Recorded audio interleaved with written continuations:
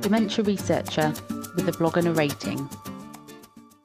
Dementia is rarely considered a market issue, well, at least not explicitly. Yet the inequitable distribution of care and support, cost of care and unpaid care, and inequality of information are symptoms of a failed market. This is according to the Treasury's Green Book, which identifies 4 domains of market failure: under provision of public goods and services, imperfect information about goods and services, externalities, and market or monopoly power. Market failure is where market forces cause poorer societal welfare. For example, the universal availability, marketing, and pricing of unhealthy foods, which has driven an obesity epidemic.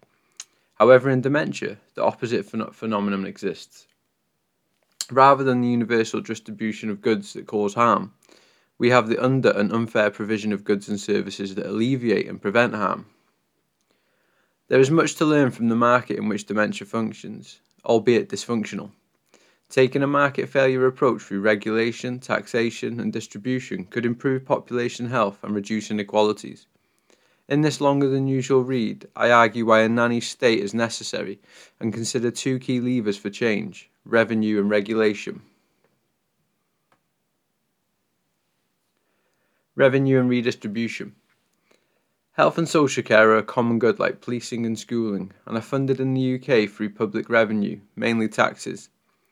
If public budgets and tax levels change, so do revenues. Not increasing taxes while simultaneously cutting health spend is therefore an effective formula for crashing health systems, a double jeopardy recurrently reinforced through the politics of our economy.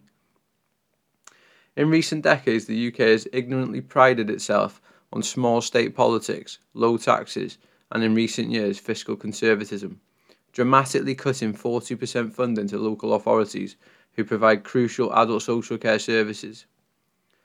This has meant people eligible to draw on social care, such as those living with dementia, have found it increasingly difficult to get publicly funded care, despite rhetoric of personalisation.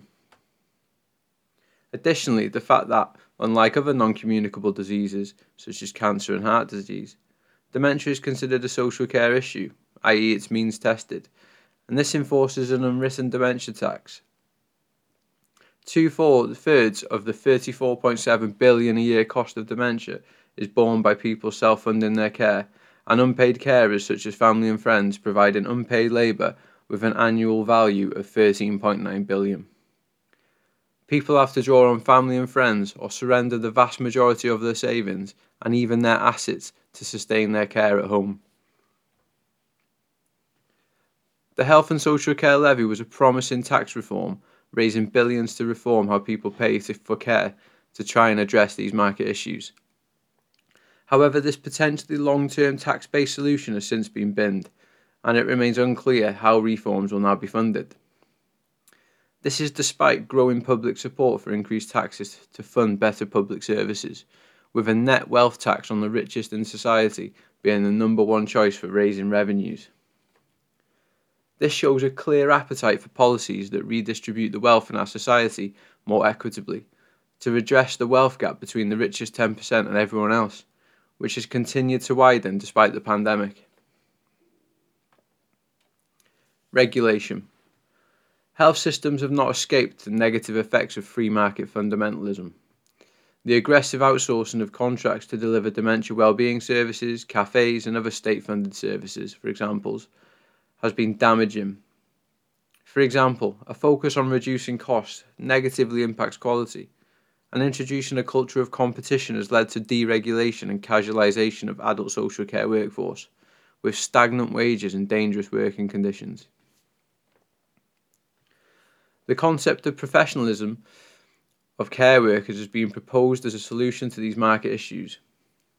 A report published earlier this year highlights the lessons England can learn from other countries who have implemented measures to drive professionalism, including Scotland and Wales. The report is unequivocal, implementing a range of measures including professional regulation for care workers, high quality training in specialist areas like dementia, improved pay, work conditions, terms and conditions will lead to better quality care, lower rates of staff turnover, and address entrenched labour inequities affecting women and BAME communities who make up a significant amount of the workforce. In real terms, professionalisation could result in care workers having more comprehensive and managerial roles as case managers like in Japan, where standards are high, or parity of pay with other professionalised workforces like Australia, who are paid at least $19 per hour.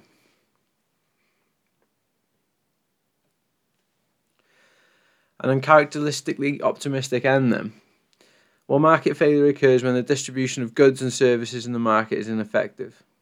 In dementia and health more generally, the symptoms of market failure are all around us, from workforce issues and equity of access to falling living standards and reversing life expectancy. Unfortunately, we've become all too familiar and in some cases content with health markets being imperfect. The politically motivated individualistic framing of health and, ironically, the national debt have wrongly dominated public discourse and opinion thus far, making it incredibly difficult to whip up support for macro-level intervention, such as increased taxation and regulation. A big reason being these measures are seen as trespassing on people's autonomy and freedoms. Why should I pay more taxes for people who choose to be homeless, sick or unemployed? But society is beginning to account the cost and question the sustainability of capitalism. If you're finding it hard to imagine how the market could start to work for people, and not just the ruling class, look to the sugar tax and smoking ban for optimism. These healthy public policies, while initially thought as radical and politically unpopular, have proved to be highly effective at improving population health with a cost-saving element for the state. In this world, national service may even be politically palatable. Ta. Thank you for listening. Join the Dementia Research bloggers and share your own views.